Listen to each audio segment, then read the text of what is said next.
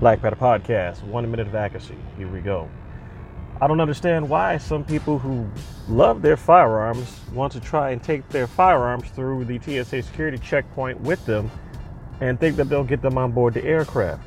You are not going to get those firearms on board the aircraft due to the fact that the airport does not trust you with them, especially seeing as how they cannot consider what your attitude is. Now, granted, it is up to us as individual people to maintain ourselves and keep ourselves in check whenever we get mad, but nonetheless, in today's modern society, it's hard to tell how people are going to react. And on top of that, I don't think the airline industry is willing to have their equipment risked, their multi-million-dollar equipment risked due to somebody's ego not being put in check because simply they couldn't handle being told to put their mask on, or they couldn't handle being told to calm down, or they couldn't even handle to be told to just relax, get from point A to point B.